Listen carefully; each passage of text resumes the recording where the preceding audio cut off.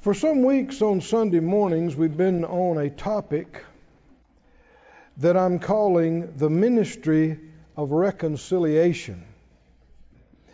Turn with me to 2 Corinthians 5, and we'll read another verse on the way there. If you would put up on the screen Psalm 133:1, but you're turning to 2 Corinthians 5. He said, "Behold, how good and how pleasant it is for brethren to dwell together in unity." Everybody say together. In unity. Unity. Just because you're together doesn't mean you're in unity. Huh? I see a lot of knowing looks. People are going, And another way of saying that is just because you have a relationship, that doesn't mean you have fellowship. And fellowship is the joy of relationship. If you don't have the fellowship, the relationship can mean very little. He said, how good and how pleasant it is for brethren to dwell together in unity. Well, the opposite of that is true. How bad and how unpleasant it is when brethren are together in strife, right? In animosity and at odds with one another instead of being in unity. Verse 2, this unity is like the precious ointment upon the head that ran down upon the beard, even Aaron's beard that went down to the skirts of his garments. There's a flow from the head of the church, that if all the members, and the Bible tells us that every one of us is a member in the body of Christ. We're somewhere in the body. He's the head, we're the body. And if we're all unified with the head and with each other, there's an anointing that flows from the head over the whole body, all the way to the skirts of his garments, that said. Thank you, Lord. But this is connected with us getting along, us being in unity. You can begin to see why the New Testament commandment is for us to love one another. You can see why the enemy works ceaselessly to start and perpetrate strife. The enemy is continually trying to stir up something, cause problems. And it has been far too easy for him to do so. People have cooperated with him so quickly.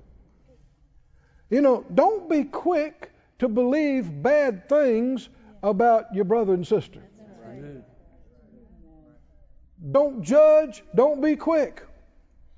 Even if you heard about a brother or sister doing a bad thing, for all you know, by the time you heard it, they've repented and got right with God. And if you hadn't repented over something, they could be in better shape than you are by the time you heard it.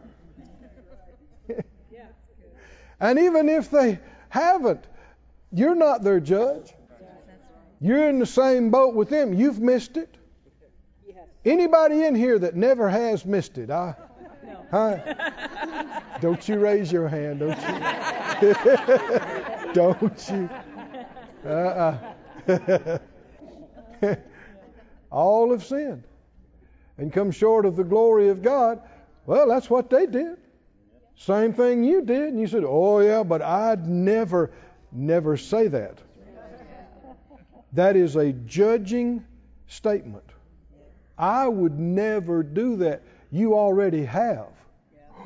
No, I would. Sin is sin.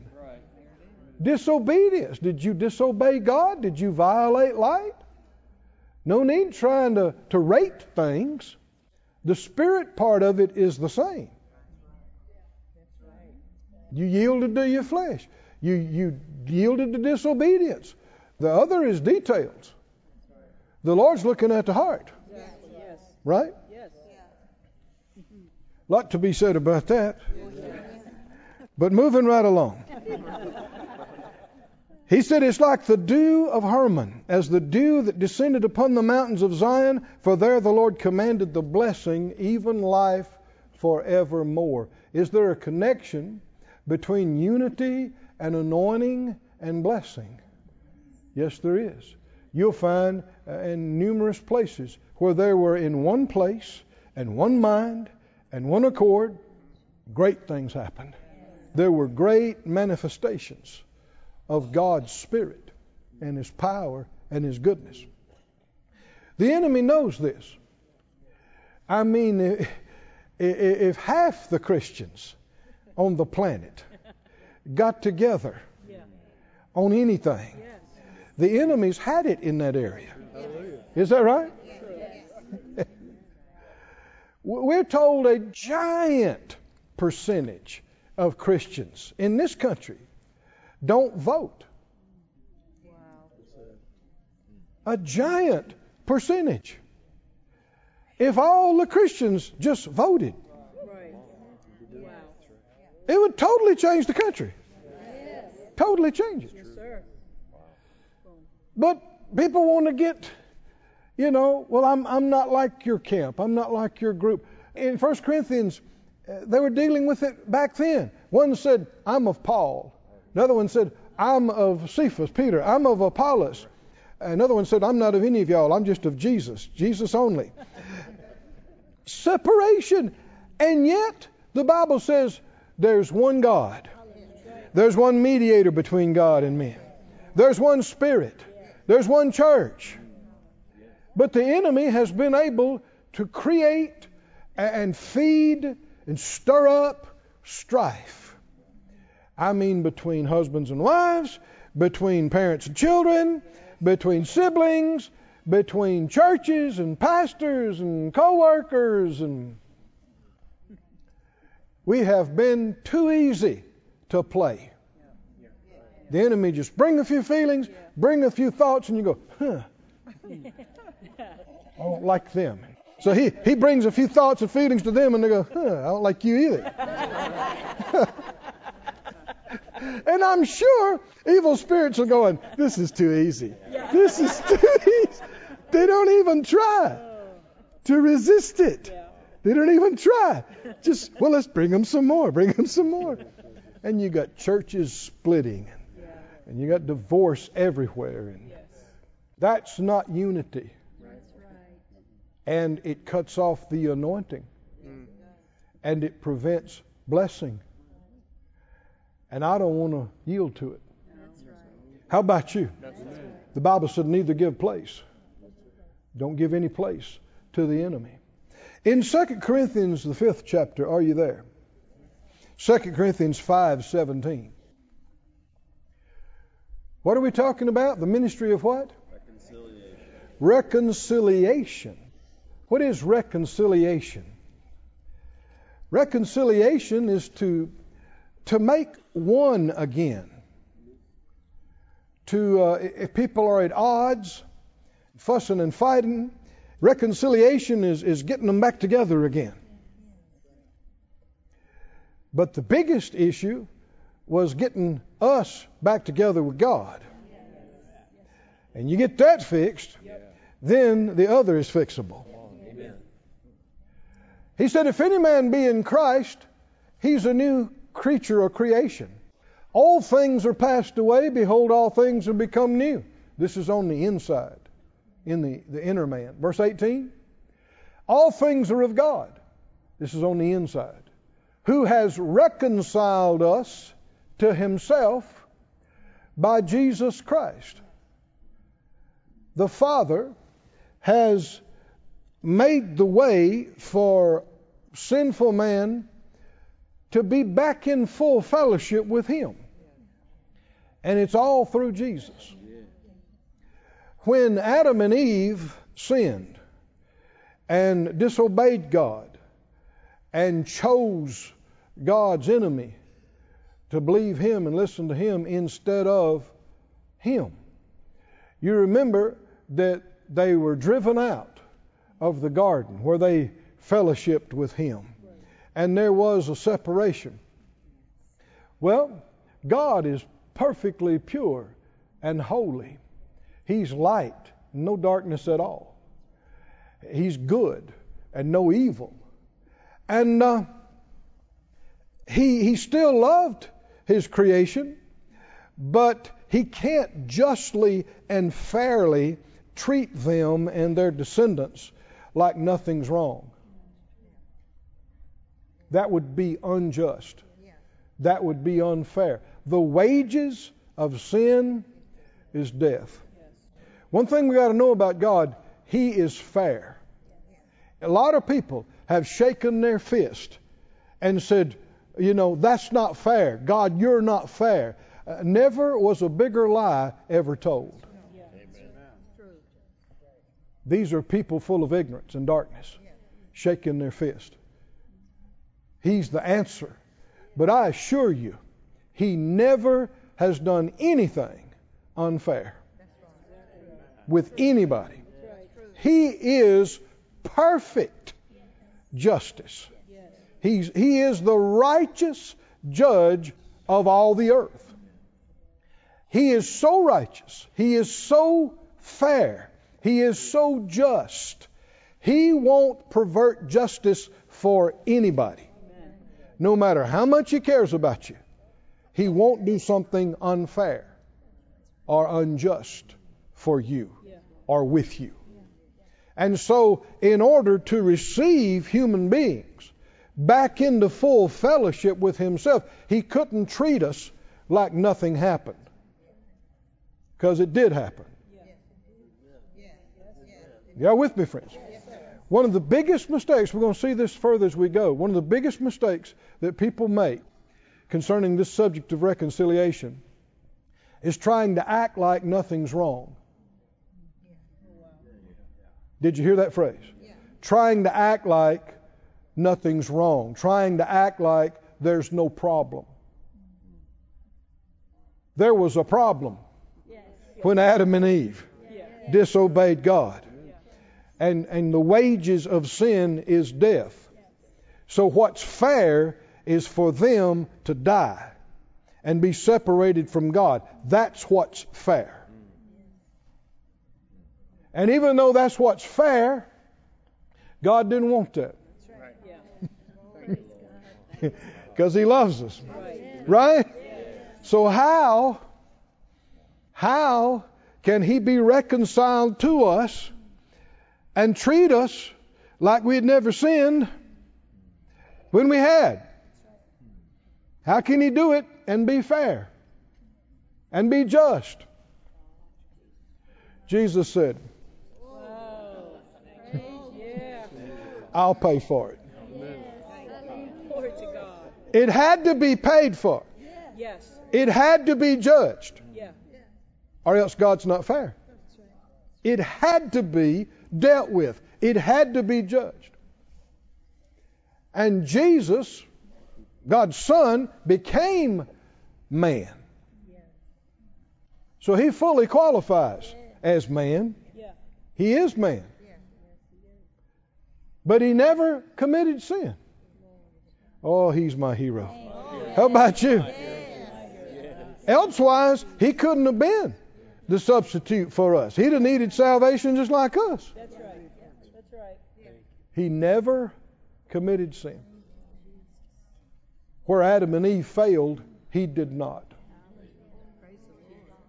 The wilderness temptation was where the enemy, up to that time, every man and woman from Adam and Eve on that had ever lived on the earth at some point had yielded to sin.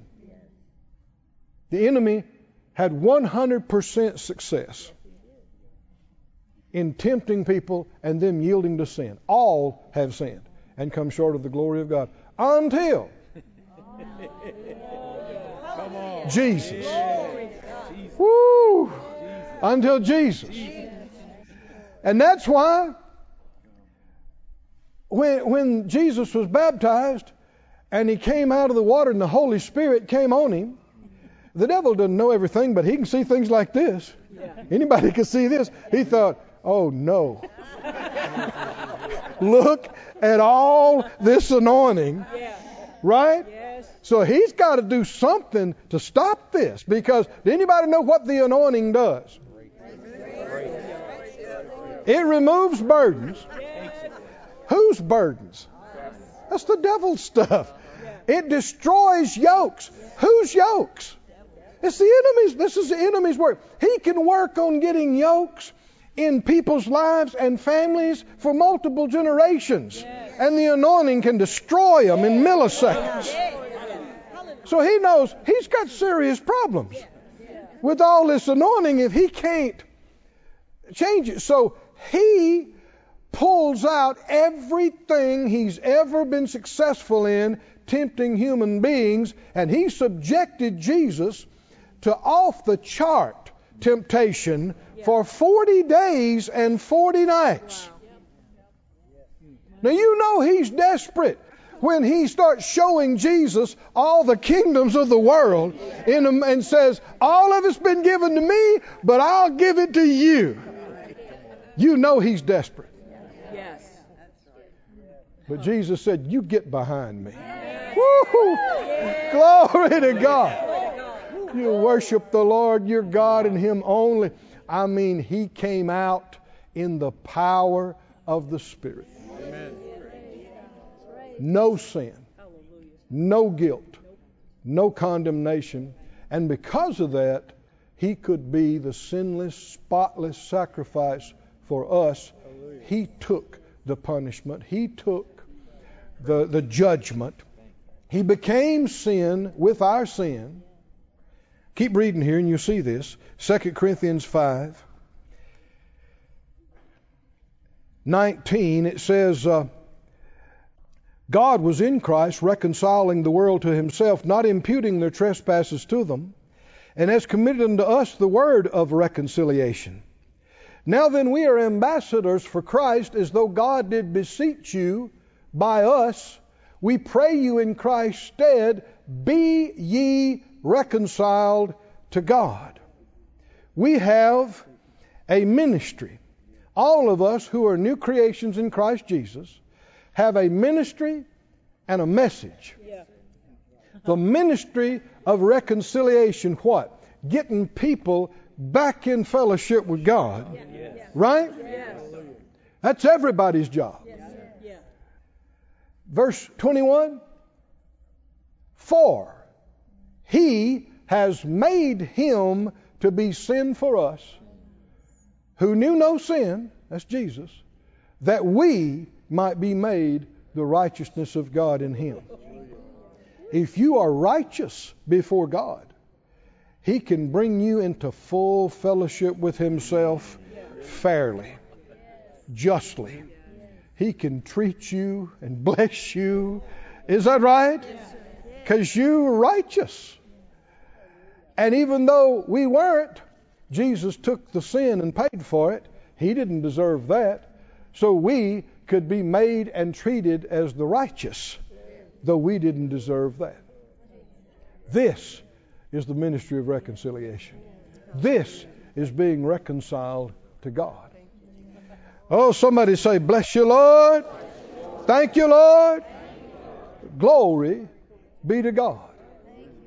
Go to Acts, please, the 2nd chapter. Let's get into some specifics of how to do this. How are we reconciled to God? We've touched on by what means. It's by means of what Jesus has done. But our part. Before I go further, let me remind you of what the text said in 2 Corinthians 5. What is our message to people? Be reconciled to God. Everybody say that out loud. Be reconciled to God. Well, if everybody is already right with God, there's no need for that. There's no need for any ministry. There's no need for me to tell people, be reconciled. Come and be right with God. And it is true that Jesus has paid the price for everyone's sin, past, present, future. He doesn't need to go back to the cross. He doesn't need to do anything else for anybody's sins now or 100 years from now. Has He paid the price? For all sins, for everyone. Well, some have reasoned intellectually that, well, since He's done that, then everybody's reconciled to God, regardless of what they do or not. Or even if you're an unbeliever all your life, when you die, you'll find out that He had already reconciled you. No, that's not what the Bible teaches. That's not what the Bible preaches. Even though it has been provided, it must be believed and received. Or elsewise, you won't be. You won't enjoy this reconciliation. We still have a choice in the matter. And the Bible said, he that believes and is baptized will be saved. He that believes not will be condemned. So no, according to the Scriptures, everyone will not be saved, even though Jesus has paid the price. Why? Because it's up to you whether you want to be in fellowship with God or not. If you don't want Him, you can say no. If you don't want to accept what Jesus has done to reconcile you to the Father, you do not have to receive it. You can say, I don't believe in that. I don't believe in God. I don't believe in all this. But that'd be the worst mistake of your existence. Because if you don't want to be with God, there's only one other place to go. This is serious. And it's not that God sent you there. You didn't want Him. You didn't want to be with Him. So there's only one other place to go. Now look with me in Acts. How are we reconciled to God? Acts 2 and 36. Somebody says, well, what about all these other religions? All of it can't be true. All of this different stuff cannot be true. You have to decide what you think's true, what you believe is true. If the Bible is true, there are no other gods. If the Bible is true, there's only one way to the Father and to salvation, and that's Jesus. If you don't believe that, then you don't believe the Bible. You're off the script. You're doing your own thing. And you can make up, just because you believe something real strong doesn't make it true. You can believe something with all your heart, soul, and mind. You can die for what you believe, and it be a total lie. Just because you believe something, that doesn't make it true. But Jesus said, He is the way, the truth, and the life and the light. Hallelujah. And that no man comes to the Father except by Him. I believe that. So I can't believe in other religions. I can't. Because if I accept what they say, I'm disagreeing with what He said. I can't. So you need to be open-minded, and you need to be tolerant of other beliefs. Well, I'm not trying to force anything down their throat, but no, I do not have to be accommodating to other beliefs. No, sure. Right now in the world, you can believe anything you want to, right? And if you want to believe that, I can't make you. God's not going to make you. But don't tell me I have to make allowances for it. Don't tell me I have to include it in my beliefs. No. There's one God. Just one. One. I've traveled some, and it's amazing how many gods you see out there. Oh, dear me. It's terrible. It's awful. I mean, there are places they got hundreds and hundreds of gods. A God for this, a God for that, a God for the front door, a God for the back door, a God for the bushes, God for the water. We're laughing, but they actually believe this junk. It's terrible. You can believe it with all your heart and mind. Doesn't make it true. Doesn't make it true. I'm so thankful. Yes. I believe the Bible. Yes. It is Yes. the Word of God. Yes. It is truth. Yes. Complete truth. Hallelujah. How are we reconciled to God? Acts 2:36. Peter's preaching in the very early days of the church. And you'll see the ministry of reconciliation in this preaching. He said, let all the house of Israel know assuredly that God has made that same Jesus whom you crucified, both Lord and Christ. Somebody say, He is Lord, and He is the Christ. Now when they heard this, they were pricked in their heart. And they said to Peter and to the rest of the apostles, Men and brethren, what shall we do? So here we see they must have believed what he told them. Elsewise, they'd have just discounted it or rejected it because they're touched in their heart. And they say, well, what do we do? In other words, how do we get this fixed? How do we get reconciled? So number one, you got to believe it. And so what did he tell them then? Verse 38, Peter said to them, repent. This is an unpopular word nowadays. And it's so sad because repentance is a gift. It's a gift. A gift.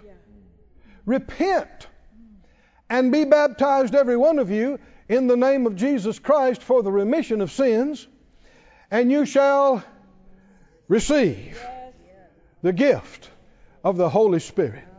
Three big parts of reconciliation. What we do, what our part is. Believe the good news. Can you see this? And do what? Repent. And then do what? Receive. That's how you're reconciled to God. Believe, repent, receive. Anybody in here that's been born again? Is that how it happened? Huh? You believed something. You believed the good news. You believed you were in need of a Savior. You believed, right? You believed. You were moved like them, right? You got up and came to the altar, or you knelt where you were, or you prayed with somebody over the TV or the radio or wherever. Why? Because you were moved. You thought, oh, that's true. Oh, that's true. That's true. I've been at odds with God. I need a Savior. I'm not okay. And Jesus paid the price. I believe it. So you repent. And that's part of what you're already doing. Repent means you are humbling yourself before Him and acknowledging He's right and you've been in the wrong. God, we don't need to plead with God to be reconciled to us. This is a one-way thing. You know, when human beings get at odds with each other, getting back together can be something on both sides. Right? Well, I'm sorry I said that to you. And the other person can say, well, you know, I said some things to you too. So both sides are repenting so that they can be reconciled. But with God, it's only one side. Come on with me.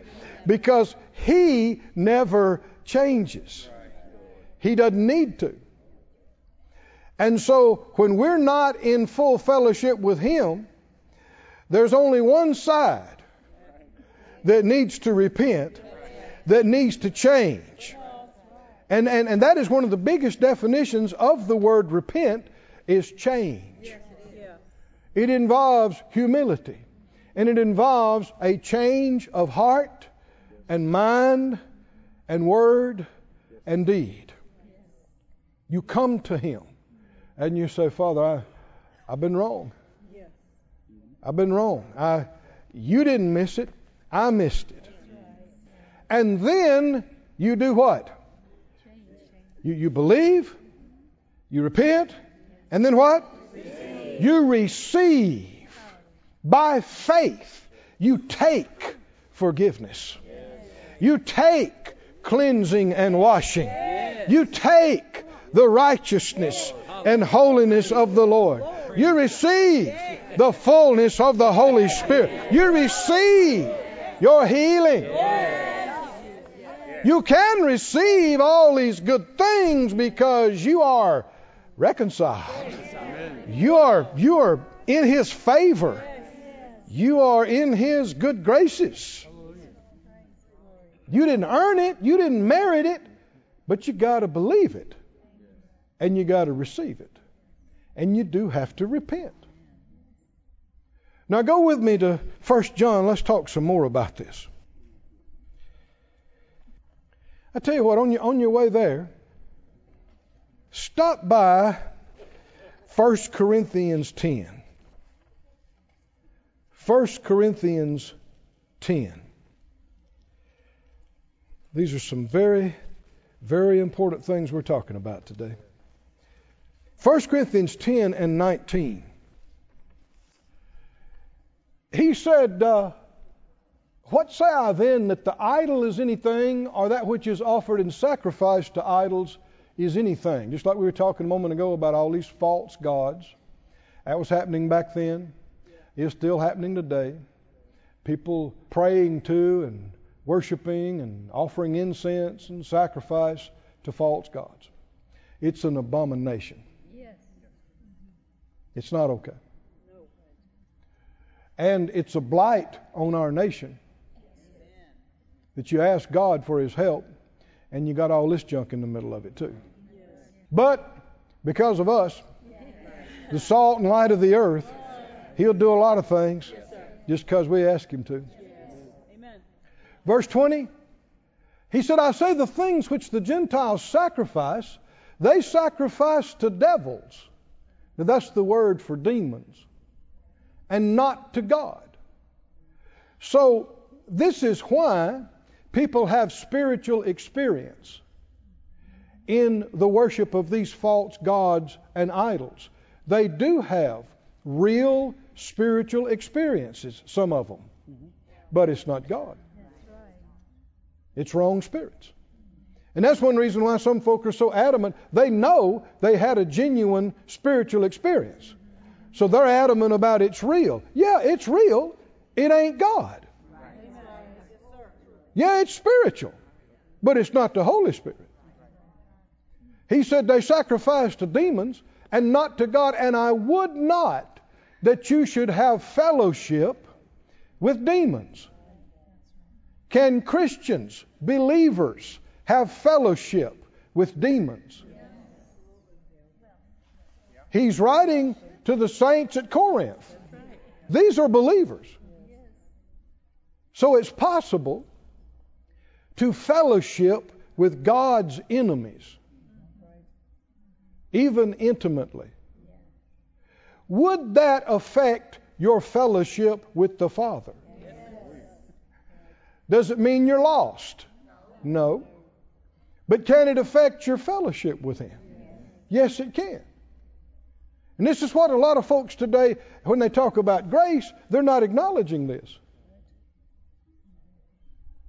Yes, grace has paid the price. But that doesn't mean that if we fellowship with wrong things, it's not going to affect our fellowship with the Father. It would you. Right? If somebody that's real close to you fellowships intimately with your enemy, you going to be okay with that? Well, don't expect him to be. He said, I don't want you to have fellowship with demons. See, he's having to write to the church at Corinth and tell them, stop participating in idol worship. Now, that might sound strange, but see, they were all idol worshipers until recently when they got saved. And a lot of them are saying, well, you know, it ain't no big deal. There's really only one God. That's true, but there are wrong spirits involved in this. How many know there are places you don't need to go? Because there are wrong spirits in manifestation there. You just got no business going there, or being there, or seeing it, or hearing it, or being around it. Because if you get involved with them, you're winding up fellowshipping with the same spirits they are. And some of these spirits, these wrong spirits, all of them are God's enemies. Keep reading, verse 21. You cannot drink the cup of the Lord and the cup of demons. You cannot be partakers of the Lord's table and of the table of demons. See, what communion is to us, this idol worship is to these demons. That's demon communion. I'm not going. I'm not participating. Come on, are you with me? No. And you can tell it, if we'd pay attention, you'd sense these wrong spirits. You'd sense the environment of these things. You know there's some bad things going on. You don't have to have a discerning of spirits. You don't have to have a vision. You, for lack of a better word, you can feel it. Amen. You can feel it when you walk in the door. You can sense it when you come onto the place. Yes. Yes. And unless they're going to listen to you and get saved, you just need to turn around and get out of there. Yes. So true. Oh boy. Yeah. Verse 22. Do we provoke the Lord to jealousy? We. He's including himself. Are we stronger than he? Yes, Jesus has paid the price for all the sins of the whole world. Yes. Yes, he's not holding our sins against us. But that doesn't change the fact that we have a living relationship with him. And if we choose to go against him and his word and his way and his will, if we choose to yield to wrong things, that will affect not our relationship, but our fellowship. Is everybody with me on that? You're not lost because you make a mistake. You're not lost because you sinned grievously. You've acknowledged and received Jesus as your Lord. He's already paid for those mistakes. But that doesn't mean that you're going to enjoy full communion and good fellowship with him when you're palling around with his enemies. Go to 1 John 2, please. 1 John 2. Thanks be to God. What is the ministry of reconciliation? What are we telling people? Be reconciled to God. What does that mean? We might say it like this. Get right with God. Yeah. Yes, somebody said, but Jesus has already made me right with God. Yeah, but you got to receive it. Yeah. You got to receive it. You won't experience it. No matter that he's done it all, you won't experience it unless and until you believe it. You repent for being hard-headed and going your own way. You acknowledge that God's right. And you've been wrong. And you receive. Oh, thank you, Lord. Receive complete cleansing and washing so that you don't have to have any condemnation or any guilt or any shame.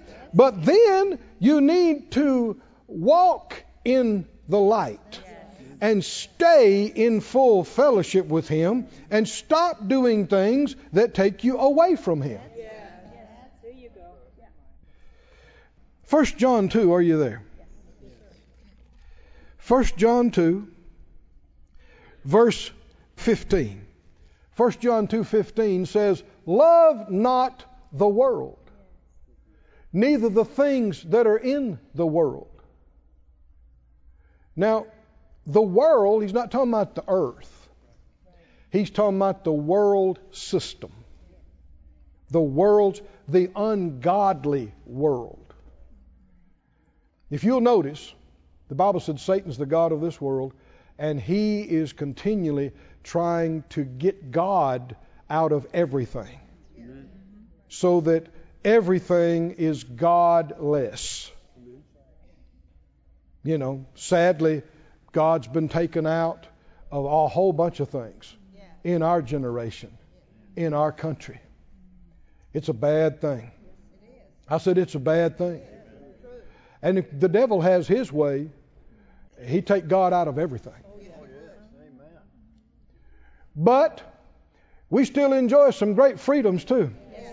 Here we are, preaching unashamed, believing unashamed, got full freedom, control over what we believe and how we live. Somebody say, thank you, Lord, for this country. Thank you, Lord, for our country. Thank you, Lord, for our freedoms. But he tells us, don't love the ungodly world. Don't love the things, the ungodly things that are in the ungodly world. Because if you do, it's a replacement for the love for God. Do you see that? This is his enemy. You don't want to love his enemy. That affects your fellowship with him. He still loves you, but you love that he hates. You love what he detests. He still loves you. You're still his child. But is it possible for a child and parent to love each other and have a relationship, but no fellowship? Oh, yeah. There's parents and children hadn't spoken to each other for years. No fellowship. Don't love the world. Don't love the things that are in the world. Now, this is not just, don't love we shouldn't love things anyway, but it's a matter of the ungodly part of it. The ungodly part of it. If any man love the world, the love of the Father is not in him. Somebody said out loud, I love God. I love the Lord with all my heart, all my soul, all my mind, all my strength. He said, verse 16, all that's in the world, the lust of the flesh, the lust of the eyes, the pride of the life, is not of the Father. That's the problem with it. It's not from him. It's not of him. So if we love it, we're loving something that's not him. But it's of the world, the ungodly world. Verse 17, and the world is passing away. It's foolish to love it because it won't be here but just that much longer. And the lust of it, but he that does the will of God abides forever. He's going to be around forever. And those that love him are going to be around forever. Somebody say, thank you, Lord. Thank you, Lord. Thank you, Lord. Hold your place there in 1 John. Go back to 1 Corinthians. I know I'm bouncing around a little bit, but the Lord's helping us. What do you think? He's helping us. Oh, thank you, Father. Somebody say, thank you, Father. Thank you, Father. Thank you, Father. Thank you, Father. I told you wrong. It's 2 Corinthians 6 is where I'd like for you to go. 2 Corinthians 6. Sadly, a lot of Christians and churches and ministries have become much more like the world. And it's not for us to judge anybody, but it's for us to be on the watch that we don't do it. Did the Lord say, the Scriptures say, don't be conformed to this world? So you got to watch when you're making changes to make people feel more comfortable that are coming out of the world. You want them to feel like the place they're coming is similar to the place they left? Do you see what I'm saying? And you got to watch about implementing things from ungodly events and activities into the church in the name of making yourself relevant. Because have you asked the Father what He thinks about it? Have you asked the Lord what He thinks about you bringing that ungodly stuff into His things? We're not to be conformed. We're to be transformed. Hallelujah. We're not to be like the ungodly world. We're to be so different that they don't like it.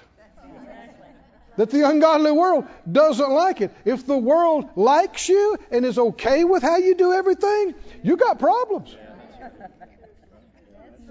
They didn't like Jesus. They didn't like Paul. 2 Corinthians and 6 and 14. Be not unequally yoked together with unbelievers. For what fellowship, you see the word there, fellowship, could also be translated communion. What fellowship or communion has righteousness with unrighteousness? What's the answer? None. It just doesn't mix. What communion has light with darkness? Important to remember this phrase. What communion has light with darkness? What's the answer? None. Verse 15, keep reading. What concord has Christ with Belial, name for the devil? None. What part has he that believeth with an infidel? None. Keep going. What agreement has the temple of God with idols? We've been talking about that. None. Nobody should confuse us for a temple of a false god. Is that right? We don't smoke everything up with incense like they do. Is that right? We don't chant like they do. No. There should be no similarities. He said, I'll dwell in them. He said, you are the temple of the living God. As God has said, I'll dwell in them, walk in them, I'll be their God, they'll be my people. Does that sound like full fellowship? Does that sound like complete communion? This is completely reconciled to God. There's no odds different between you and Him. There's nothing between you and Him. Verse 17, wherefore, what did the Lord say? Come out from among them, and be ye separate, says the Lord, and touch not the unclean thing, and I'll receive you. If the Lord says, that's nasty, leave that alone. Now we're laughing, but I'm as serious as I can be. If the Lord says, child, that's nasty, quit playing with that. What should you say? Yes, Father. Right? Yes, Father. Quit doing that. Look at you. You're all dressed to go to Sunday school? And what did you get into? You're out there jumping in that mud hole. Come here. On your way to church, you're jumping in a mud hole. Now we're laughing, but you can be 70 years old and be doing the same thing spiritually. Doesn't mean that God hates you. Doesn't mean that God's cut you off. Doesn't mean you're lost. He's still your daddy. He still loves you. But He doesn't like that nasty stuff. That's right. Yeah. It's like, quit that. Come out of that. Separate yourself from that. Are there nasty things in the world? Yeah. Spiritually. There's a bunch of defiling, ungodly, unclean, distorted, perverted, twisted stuff that we got no business with. No business listening to, watching, talking about, handling, going there, being a part. And it's not about you being a nice, holy little Christian. This is about between you and your Father. About you having unhindered fellowship with Him. Walking in the light instead of walking in the darkness. He's not in the darkness. He said, come out from among them, be separate, says the Lord, touch not the unclean thing, and I'll receive you. Keep going. I'll be a father to you. You'll be my sons and daughters, says the Lord Almighty. Hallelujah. Woo. Keep going. Having therefore these promises, dearly beloved, let us cleanse ourselves from all filthiness of the flesh and spirit, perfecting holiness in the fear of God. Well, I thought the Lord had already forgiven us of all sin and cleansed us from everything. Is this New Testament scripture I'm reading? Are there things we need to remove ourselves from? Yeah, the Lord has already paid the price for it, but we won't access it and enjoy it if we choose to stay in it. Right? No matter how much your mom washes you up and puts the clean clothes back on you, if you go right back and jump in the mud hole again, we got to solve the problem. What's the problem? You wanting to jump in the mud hole. That's the problem. And you need to separate yourself from mud holes. Is that right? And by doing so, you cleanse yourself from the filthiness of that, and you're perfecting holiness in the fear of God. You're walking in what has been bought and paid for. You're walking it out experientially. Hallelujah. Praise God. My. Go to 1 John, and I'll just introduce this next point. Can you come back? Yes, sir. Okay, good. 1 John, where you are maybe holding your place. 1 John 1. Man, this epistle is it in what we're talking about in reconciliation. 1 John, it's all here. It is here so beautifully. Let me say very adamantly, 1 John is written to believers. All of it. There's only, according to Jesus in the gospel account of John, there's only one sin that the Holy Spirit convicts unbelievers of. Not believing on Him. That's it. No need in arguing with unbelievers about drinking or drugs or immorality or cussing. That's not their problem. That's right. That's not their big deal. Their big thing is believing on Jesus. That's the sin that can separate them from God, is rejecting Him. So that's the only thing to talk about when it comes to unbelievers. But he's talking to believers here in 1 John, and he's talking about sin. 1 John chapter 1. Well, I tell you what, look in chapter 2, verse 1, then I'll back up. Well, I need to establish this because the people are saying some goofy things. In 1 John 2:1, he says, "My little children." Would you assume these are believers he's talking about? His spiritual children. "These things I write to you that you sin not." Can a Christian sin? "And if any man sin, we have an advocate with the Father, Jesus Christ, the righteous. And He is the propitiation, the appeasement, the satisfaction for our sins. And not for ours only, but also for the sins of the whole world." Can you conclude he's talking to believers? Why would you say not for ours only, but for the whole world? He's talking to believers. So back up in chapter 1, verse 1. "That which was from the beginning, which we have heard," this is 1 John 1:1, "which we have seen with our eyes, which we have looked upon, and our hands have handled," he's talking about Jesus, "of the word of life. For the life was manifested, and we've seen it, and bear witness and show to you that eternal life, which was with the Father, and was manifested to us. That which we have seen and heard declare we to you, that you also may have" what? Fellowship with us. And truly our fellowship is with the Father and with His Son, Jesus Christ. That is eternal life. To know Him and to know Jesus. Verse 4. "And these things write we to you, that your joy may be full." You can tell how well a Christian is doing in their walk with God by their joy level. You can tell it. Closer you are to Him, the more light and life you're walking in, the more joy you'll have.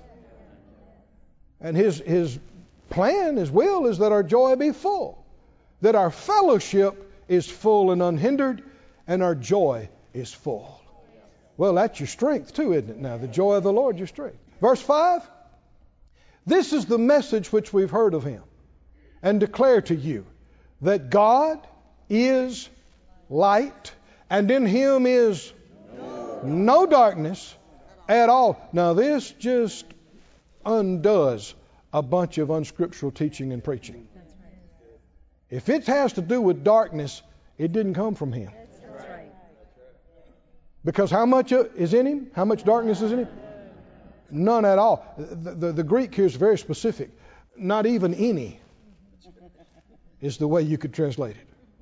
Verse 6, if we say that we have fellowship with Him and walk in darkness, we're lost. No, we're lying. We're not lost. We're lying about it and not doing the truth. Now, in order to understand the rest of this and going into the next chapter, you have to include that phrase, walk in darkness. What's this about? Fellowship. If you're walking with God, you're walking in the light. What if you're walking in darkness? You're not walking with Him because He's light. Right? But if you're walking in some darkness, if you've been in the mud hole, you got mud on you, right? God is clean. In Him's no mud at all. Right? And your friends say, how'd you get all that mud on you? You said, I was walking with God. And got this mud on me? No, you didn't. Because there ain't no mud in Him. You couldn't have got the mud from Him. You're lying about where you've been walking. We're lying. And we're not doing the truth. Now verse 7. But if we walk in the light, as He's in the light, we have fellowship. Fellowship. One with another. Now this is talking first about us and Him. One with another. But it also affects each other. We have fellowship one with another, and the blood of Jesus Christ, His Son, cleanseth us. Hallelujah. Ongoing. From all sin. Verse 8. If we say we have no sin. Now again, you got to include the phrase. This refers back to if I'm walking in darkness and I say I have no sin, I'm deceiving myself. And the truth's not in us. Verse 9. If we confess our sin, I'm still talking about reconciliation. Right? If you got mud all over you, you got your nice Sunday clothes nasty, how are you going to get it right? The Lord told you, stay out of the mud hole. The mud hole's not of me. In fact, it's a stinky, nasty mud hole. It's not just muddy, it's putrefaction in there. I mean, it's nasty. There's diseases in there. It's ugly, nasty, dead stuff, evil stuff. Stay out of it. But here you come up, splattered and stinking.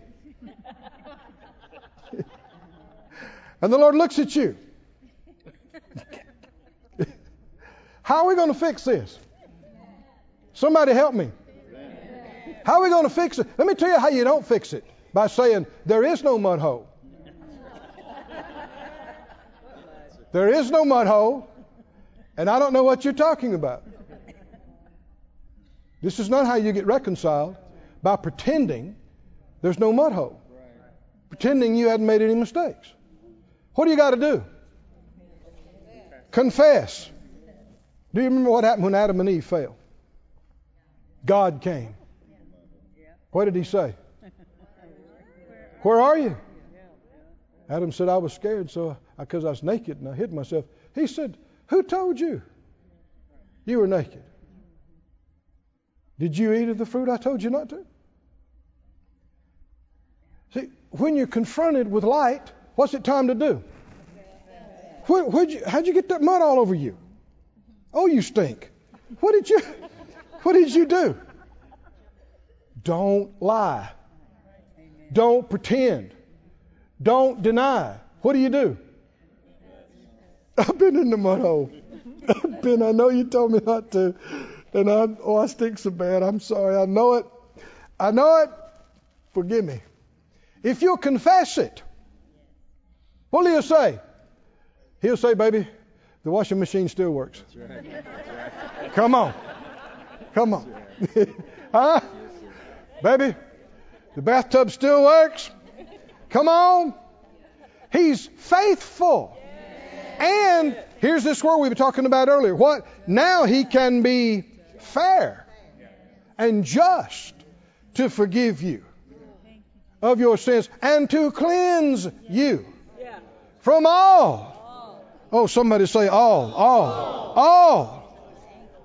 unrighteousness. Are we talking about reconciliation? There is the reconciliation that the lost one needs to do. Be reconciled to God is our message to every unbeliever and lost one. How do you do that? You don't have to try to remember all the mistakes you've ever made and every sin you've ever committed. The Lord paid for all of them. What you do need to do is believe this good message, and then you need to come and fall on your knees before Him and humble yourself and repent that you've acted a fool. Is that right? In denying Him and acting like you hadn't needed a Savior, you need to repent, and then you need to receive. Hallelujah. Receive the new birth. Receive the cleansing, the washing, the righteousness. But what if you are saved? What if you've been born again for 40 years? And you ignore what the Lord tells you to do. You override your conscience. You yield to the flesh. You yield to things that are not right. And you become defiled. Are you lost? No, you're not lost. If you've been palling around with God's enemies, does that affect your fellowship with Him? Is He okay with that? No. How do we get it fixed? Come on, help me out. How do we get it fixed? You don't pretend nothing's wrong. You don't go around acting like you didn't mess up. You come to Him. I said, you believe and you do what? You repent. You acknowledge. I violated. To him that knows to do good and does it not, to him it's sin. Whatever's not of faith is sin. I knew better, Lord. I knew better. I confess it. I acknowledge that. That's wrong. But you don't wallow in condemnation. And you don't tell lies that He's mad at you. He's not mad at you. He just wants you to stop it. Right? You repent, and if you'll do so, if we'll confess our violations of light, He is faithful and just to forgive us and cleanse us and wash us. Hallelujah. So that our fellowship now is fully restored and our joy is full. Can you say amen? Stand on your feet, everybody. This ministry has been brought to you today free of charge by the partners of More Life Ministries and Faith Life Church. If you would like to help send this word to others at no charge, you can become a word sender today. For more information, visit our website at morelife.org.